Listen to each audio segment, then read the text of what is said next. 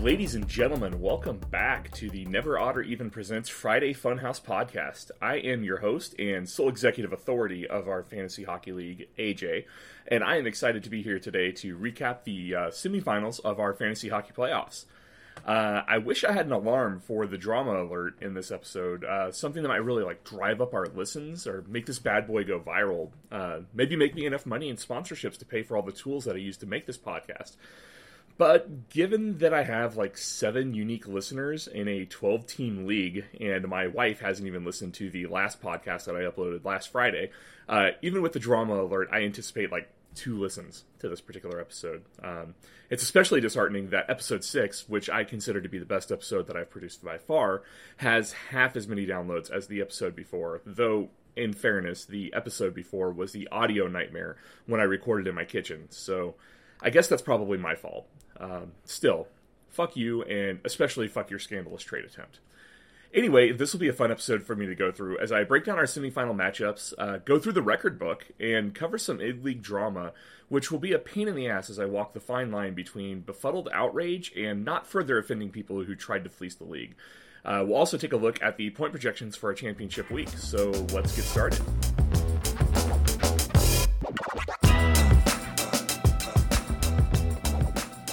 So, before we get into the specifics of the decline trade, I started wondering where this scandal would rank in terms of the drama in our league history.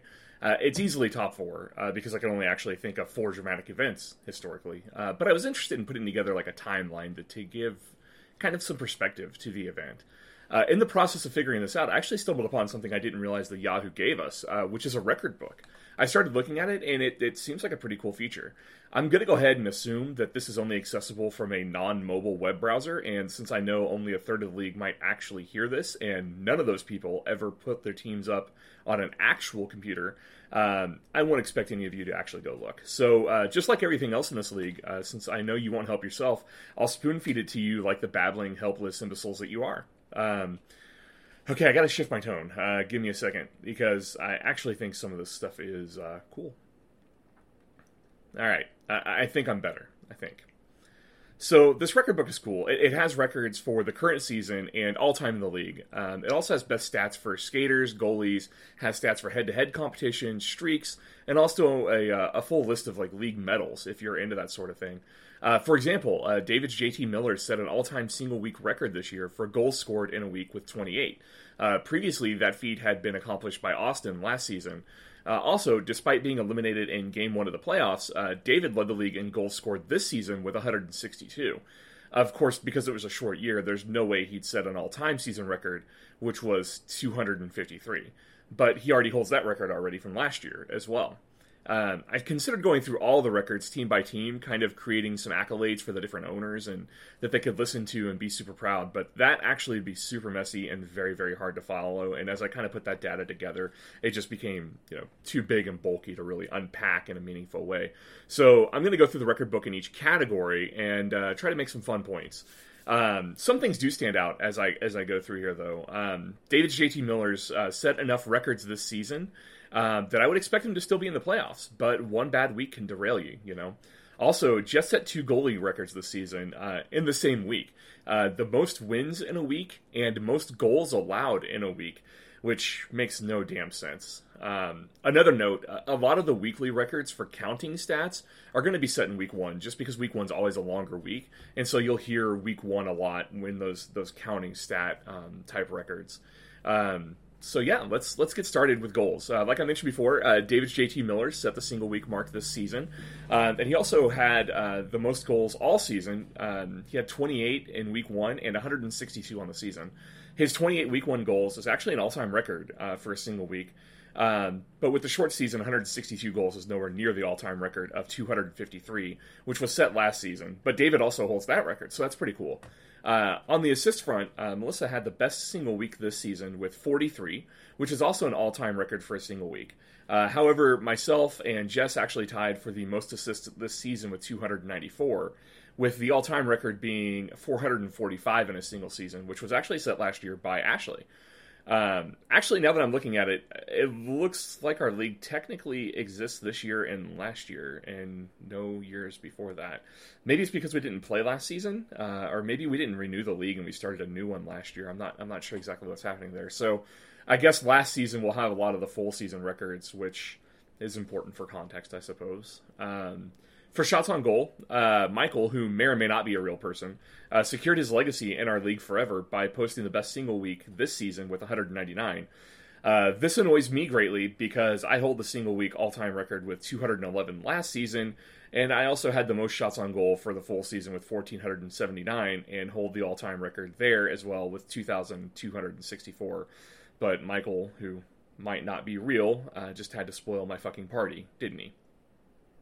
The next category in the record book is shorthanded points, which brings up an interesting question.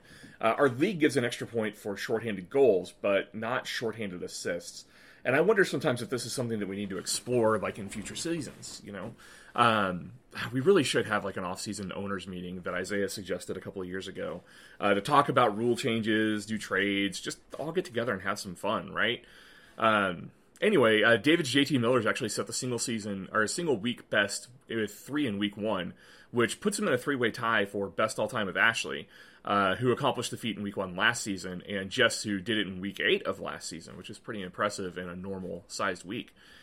Dave Young's Cellar Dwellers actually set the mark this season with 10 shorthanded points, which is shockingly close to the all-time best, which is 12 in a season set by Ashley. This is another debatable topic our league could consider, which is penalty minutes. For some stupid reason, fantasy hockey's always rewarded penalty minutes. But in real hockey, penalty minutes are what we would consider, you know, bad. I guess in a sense, if you're accumulating penalty minutes, you're being active and having an impact on the game. But it seems like most penalties I see fall into one of a few categories. Either a player's doing something dumb, like drawing a delay of game for flipping a puck into the stands from their own zone. Something dirty, like elbowing someone in the head, slashing, boarding, or instigating a fight. Or something lazy, like hooking or interference. Right? So I don't see how any of these things actually help your team, especially when your time in the penalty box puts you at such a disadvantage. I mean, I like penalties as a counting stat, but I like them as a negative. I don't know, maybe Pepe could shine some light onto this, but I can't imagine goalie is super stoked when he sees someone on his team slash someone in retaliation and gets sent to the penalty box because he's a hothead. I mean, that's not to say I don't wish someone would rip out Brad Marchand's spine, but I'm pretty sure that's a game misconduct and you're forced to sacrifice your owner's firstborn child. Not up to date on the rules, though, necessarily. Anyway, Curtis's team set the single week best for penalty minutes this season with 48 penalty minutes in week 2, which is a negative 24 points in our league and definitely not good. Melissa's team actually holds the single week record with 60 in week 16 last season, while Curtis also has the most penalty minutes this season with 306. But Melissa actually holds the record for all time in a season with 624 penalty minutes last season. That's a negative 312 points in our league, and that is painful. Defensively, Ashton's No Regretskis had the best week for block shots this season with 72 in week 1 this year, which is also an all-time record. Dave Young actually had our season best this year with 578, while Jess holds the all-time record with 841 block shots last season. On the goalie front, 3 teams posted 8 wins in week 1 of this season. Been There, Done That, JT Miller, and Weezin' the Juice. All 3 of those teams also shared the all-time record for a single week, besting last season's output.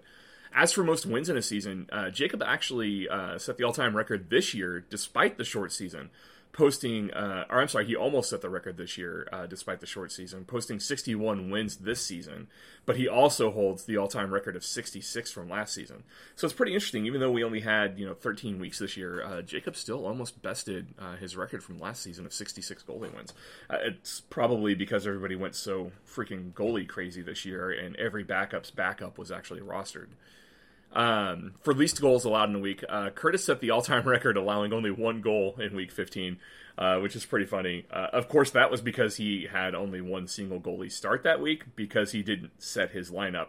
He actually had another goalie who he never played, who had 2 starts that week, and only gave up 1 goal in those 2 starts. So he could have actually started that goalie once and still gotten, that all-time record of only 1 goal allowed, thanks to that shutout. But But yeah, it's no surprise then for a counting stat that you're trying to keep low. Curtis's 131 goals allowed this season is also an all-time best. Short season, not setting your lineup, those two things come together perfectly to make sure that, you're not giving up any goals, which I guess is good because those are negative points. But if you're not setting your goalies, you're probably also not, scoring those goals either.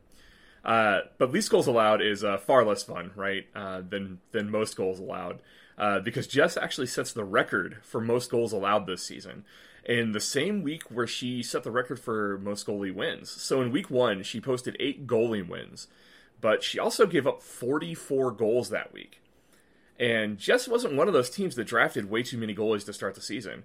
It's pretty crazy. In week 1, Jess actually had 15 goalie games that week. So she just had a lot of goalies going.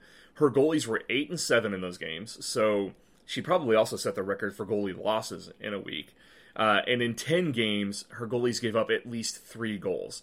So, I mean, that's kind of special to own the most wins while also giving up the most goals in the same week. So, good job, Jess. Way to go.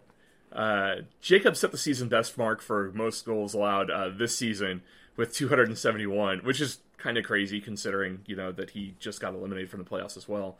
But, that's nowhere near my all-time record of 356 goals allowed last season, which is a year that I won the title. So first of all, suck it. Second of all, how are teams that are doing so well giving up so many goals, right? Obviously, more offensively focused, I suppose. Or maybe just lots of goals being scored in the NHL. I'm not sure. On the opposite side of goals allowed, you have saves, right? Where I actually set the all-time single-week mark this season with 384 saves on the season.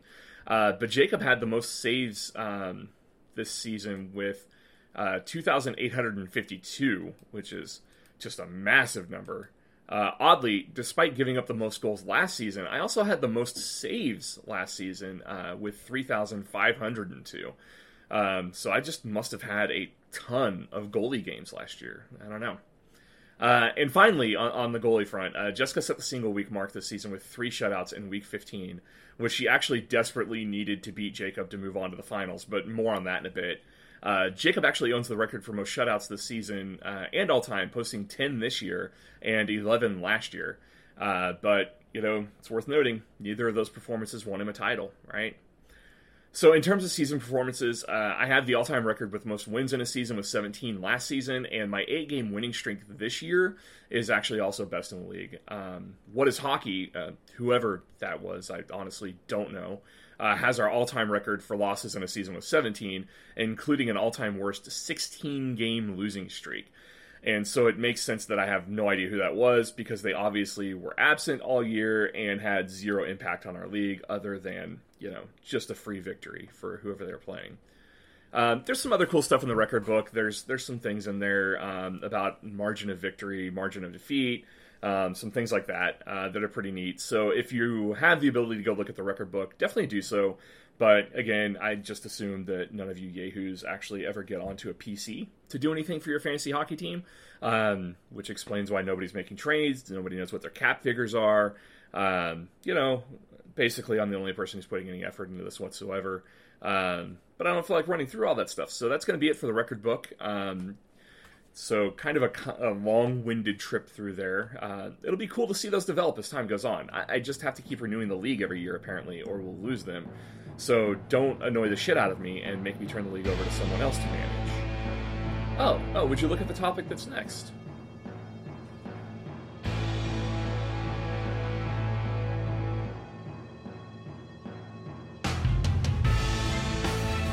She's competitive. Yes, I am super competitive. Everybody knows I'm super competitive. She's angry. I have a bone to pick with you. And frankly, I think she's a little out of control. Confession time. So when you're pregnant, you have really crazy sex dreams, okay? You cannot help them. Ladies and gentlemen, brace yourselves. It's Jessica. That is not okay. Not okay.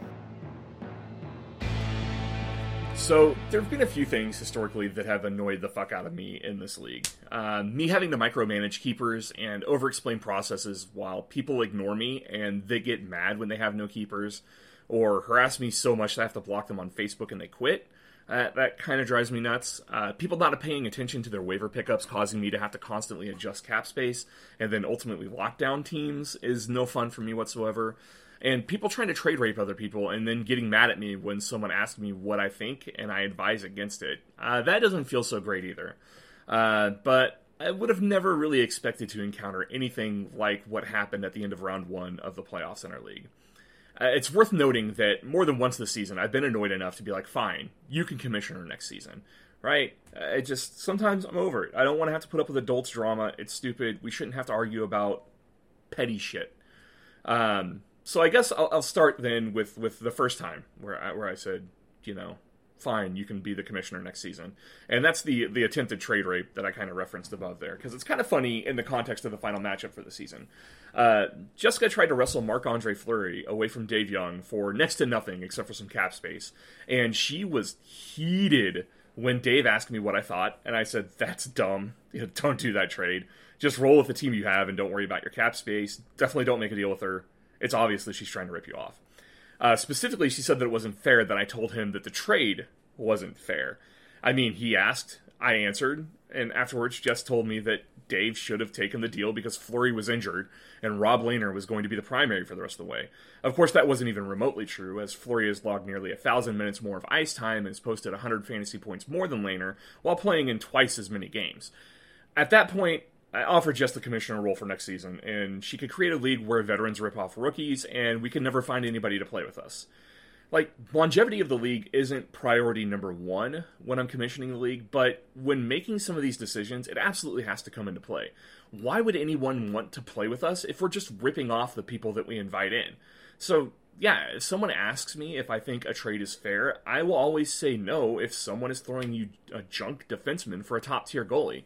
It doesn't matter who you are. I mean, if Jessica were trading with her husband and she asked if I thought it was fair, I would give her honest advice.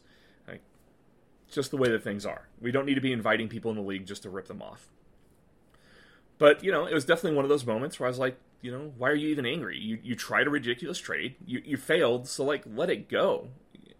Nice hustle out there. It didn't work out. But the attitude afterwards definitely annoyed me. So, fast forward to the end of the first week of the playoffs. Jess damn near has her husband doubled up in points heading into the last day of the week. And it's obvious that David has zero chance of winning, right? Suddenly I get an alert that David is trying to send 2 3-point-per-game defensemen to Jess in exchange for 2 defensemen who are injured. I didn't even have to look at how many points the defensemen in the deal were scoring. The losing team was sending 2 healthy players to the winning team for 2 injured players. Immediately I had no choice but to veto the trade. But listen, I knew immediately that I wasn't going to get out of this deal without having to argue with somebody about it. So I consulted another senior member of the league, who agreed that it had to be vetoed, because obviously there's no choice, but assured me that the trade request in itself was so ridiculous that he would be shocked if anyone even said anything about it. What a liar they turned out to be. The absurdity of having to explain to someone that trades never happen in the playoffs, so that was obviously out of bounds to begin with, right? And then having to further discuss the fairness of an eliminated team shipping their better players to the team that just beat them. I don't even know how to break that down, because it shouldn't have to be broken down. It's so obvious. It's like explaining to you that you get your mail from your mailbox. That's just the way things are. It's designed that way. You don't get to pilfer losing teams to bulk up your team as you progress through the postseason. Anyway, what I got out of that was a lecture on how I'm not allowed to comment on whether a trade is fair or not. Which is exasperating, to say the least. I get it. We've seen top-tier talent traded for Girl Scout cookies. So defining fair based on the talent exchanged is definitely a difficult thing to do. But I wasn't judging fair on the talent being moved, but the action itself. Winning teams do not get to poach the losing team for their best players to beef themselves up as they move through the playoffs. I don't care what sexual favors are being promised. It's out of bounds. Of course, in the process of arguing, Jess made sure to key me into their backup plan. I'm not entirely sure why, but immediately after I vetoed the trade, David dropped both players involved. Obviously, so Jess could pick them up, but Jess told me about it. I assume to prove a point, because I said that David's team should have been locked down because he was essentially eliminated, and I guess she wanted to throw it into my face that, well, no, his team's not locked down, and he's still making moves. I guess she really showed me, put me in my place, because I immediately put the players back on David's roster and locked him down completely, thus ending the saga. But not really ending my frustration, right? And so I wonder what a fair punishment would be in a scenario like this. If I didn't have it set up to where every single trade had to be, approved by the commissioner, this trade could have potentially gone through. Had Jess not, mentioned that David dropped the 2 players in question, she very well would have picked them up the next day. I would have had no clue that it even happened because nobody's really watching the waiver wires for this type of bullshit. And she would have pulled it off just the same. Essentially, they were one failsafe and one stupid argument away from fleecing, the league to help Jess advance to the playoffs. And so it feels like something has to be done in this situation in order to make sure that, we're playing fairly in some sense, right? The league can't just be a whatever you can get away with league. There have to be consequences for this type of shit. And in my mind, I'm definitely leaning towards like a 5% cap space reduction for next season, which off the top of my head, I think is somewhere around like $35 or something. I think, I don't know, I'd have to look and actually do the math. But having just mentioned that and put that into the universe, I hope you're excited to tune in next week to hear me rant about the argument that I'm going to have simply because of this particular segment. I'm sure there's consequences to my words here, but I'm prepared for them, I suppose. I'm also prepared to, once again, offer the commissionership to Jess so that she can run the league in the way that she sees fit and not have to yell at me every week when she's angry. Anyway, stay tuned for a week, the semifinal recap from the playoffs and a preview of our championship match.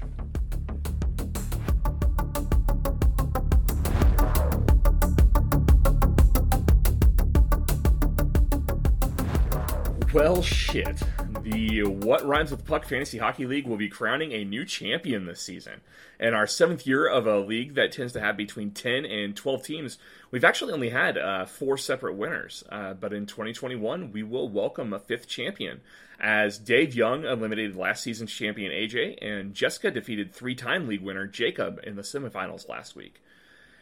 Dave Young advances to the final after blowing the damn doors off of Full Kopitar, winning by nearly 50 points while posting a league best 174.1 points. Anchored by the best player in the league, Connor McDavid, the Cellar Dwellers also boast the 4th, 8th, and 11th best forwards in Mitch Marner, Max Pacioretty, and Brad Marchand. Combined, those players posted 66.1 points in the semifinals, more than half of the output for my entire team. Of course, nearly half of all of that came from McDavid, who put up 4 goals and 6 assists on the week, absolutely destroying my best player, Leon Draisaitl, who posted 2 goals and 5 assists for 19.8 points. Ultimately, the Cellar Dwellers forwards outscored Full Kopitar's forwards by 34.9 points.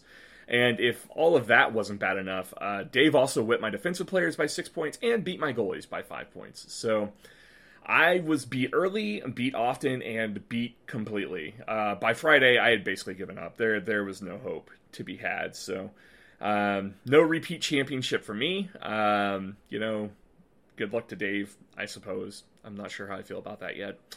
On the other side of the bracket, Jess and Jacob were actually playing a very tight game. At the end of the day on Friday, Jacob actually had a small 3.9-point lead. Of course, at this point, Jacob is actually already really frustrated with his own lineup management. He always ensures that he has extra cap space to make some moves during the playoffs. But Jacob forgot that there's a 4-move per week limit, and he burned 3 of his 4 moves on the very first day of the matchup, which really hampered his ability to make moves later on in the week. Jess was a little more patient and, was able to actually make a couple of moves on Saturday night to ensure that she could steal 4.5 additional points on Sunday that would have covered Jacob's slight lead had things been even at the end of Saturday night. But really, this matchup comes down to what happened Saturday in the crease. Jessica posted 20.4 goalie points on Saturday night based on the strength of shutouts from Semyon Varlamov and Tristan Jarry. Thanks to that and a strong performance from her skating unit, Jess actually outscored Jacob by 20.3 points on Saturday. And with a minimal number of available games on Sunday, she just completely wiped Jacob off the map in a single Thanos-like snap. At that point, Jacob had no chance. Jess really didn't get outstanding performances from any of her skaters. She was led by David Perron, Jeff Petrie, and Jamie Benn. They were her only skaters to actually score more than 10 points, but Jacob matched her in mediocrity, only getting double-digit performances from Ryan O'Reilly, Michael Hoffman, and Mackenzie Weegar. Ultimately, Jess's goalie crew stole the show, right, and vaulted her into a championship round for what may be the first time ever. I'm not sure. Let me look here. Yeah, Jess has never finished better than third place. So already, no matter what happens, yeah.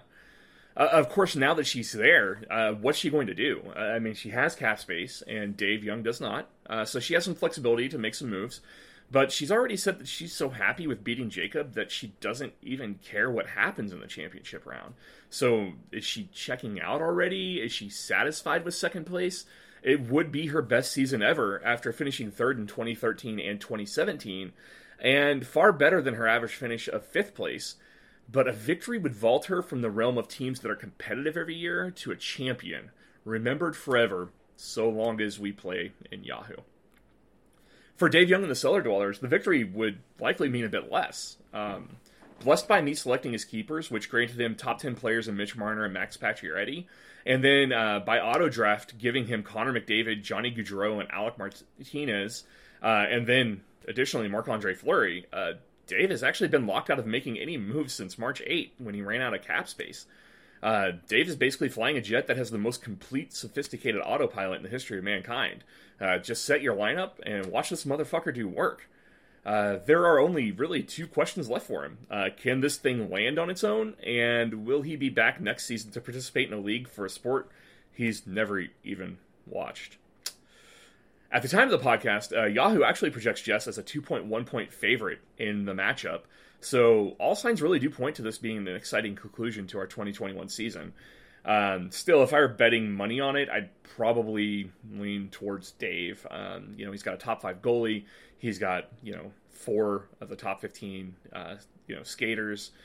He puts up points at a ridiculous pace. And when you've got the best player in the league on your team, it's really hard to count you out. But, it might come down to the number of games played and just having some of that flexibility in order to make some additional moves to beef up her scoring. We'll just have to see. But really, that's kind of it for now. This is a bit of a beefier podcast, not too big. And honestly, just in time for the holiday, which I guess is Ramadan, since there's not much else going on at the start of May. But really, I don't know what to make of this championship matchup. Rooting for Dave feels bad because this is his first season with us, and he doesn't watch hockey. He didn't really put a whole lot of investment into his team other than setting his lineup, which are every week, which, kudos to him because we have a lot of people who come into the league who don't bother to set their lineups. So, it's hard to discount, his actual management of the roster that he has. It's just that he didn't put a whole lot of effort into getting his roster together at all, right? And he also didn't watch any games this season. But rooting for Jess feels bad because of all the crap that I had to put up with this season and all the arguments I got into with her. So that doesn't feel good either. And it's also, kind of nice to have the champions be a boys club, the He-Man Woman Haters Club, no girls allowed. But, it's 2021. We're breaking through glass ceilings. Ladies can play at Augusta now. They're allowed to wear pants. It just seems like women can do whatever they want, and that may actually include being champions of fantasy hockey leagues. It also sucks I don't have myself to root for because winning is the fucking best, and if you haven't done it, I highly recommend it. Anyway, I honestly just really want to be done talking now, so I'm just going to go ahead and leave you with this super wise quote from one of my most inspirational sources, Jackie Moon. When they look back in the annals of history, people are going to be talking about 3 things: the discovery of fire, the invention of the submarine, and the Flint, Michigan Mega Bowl.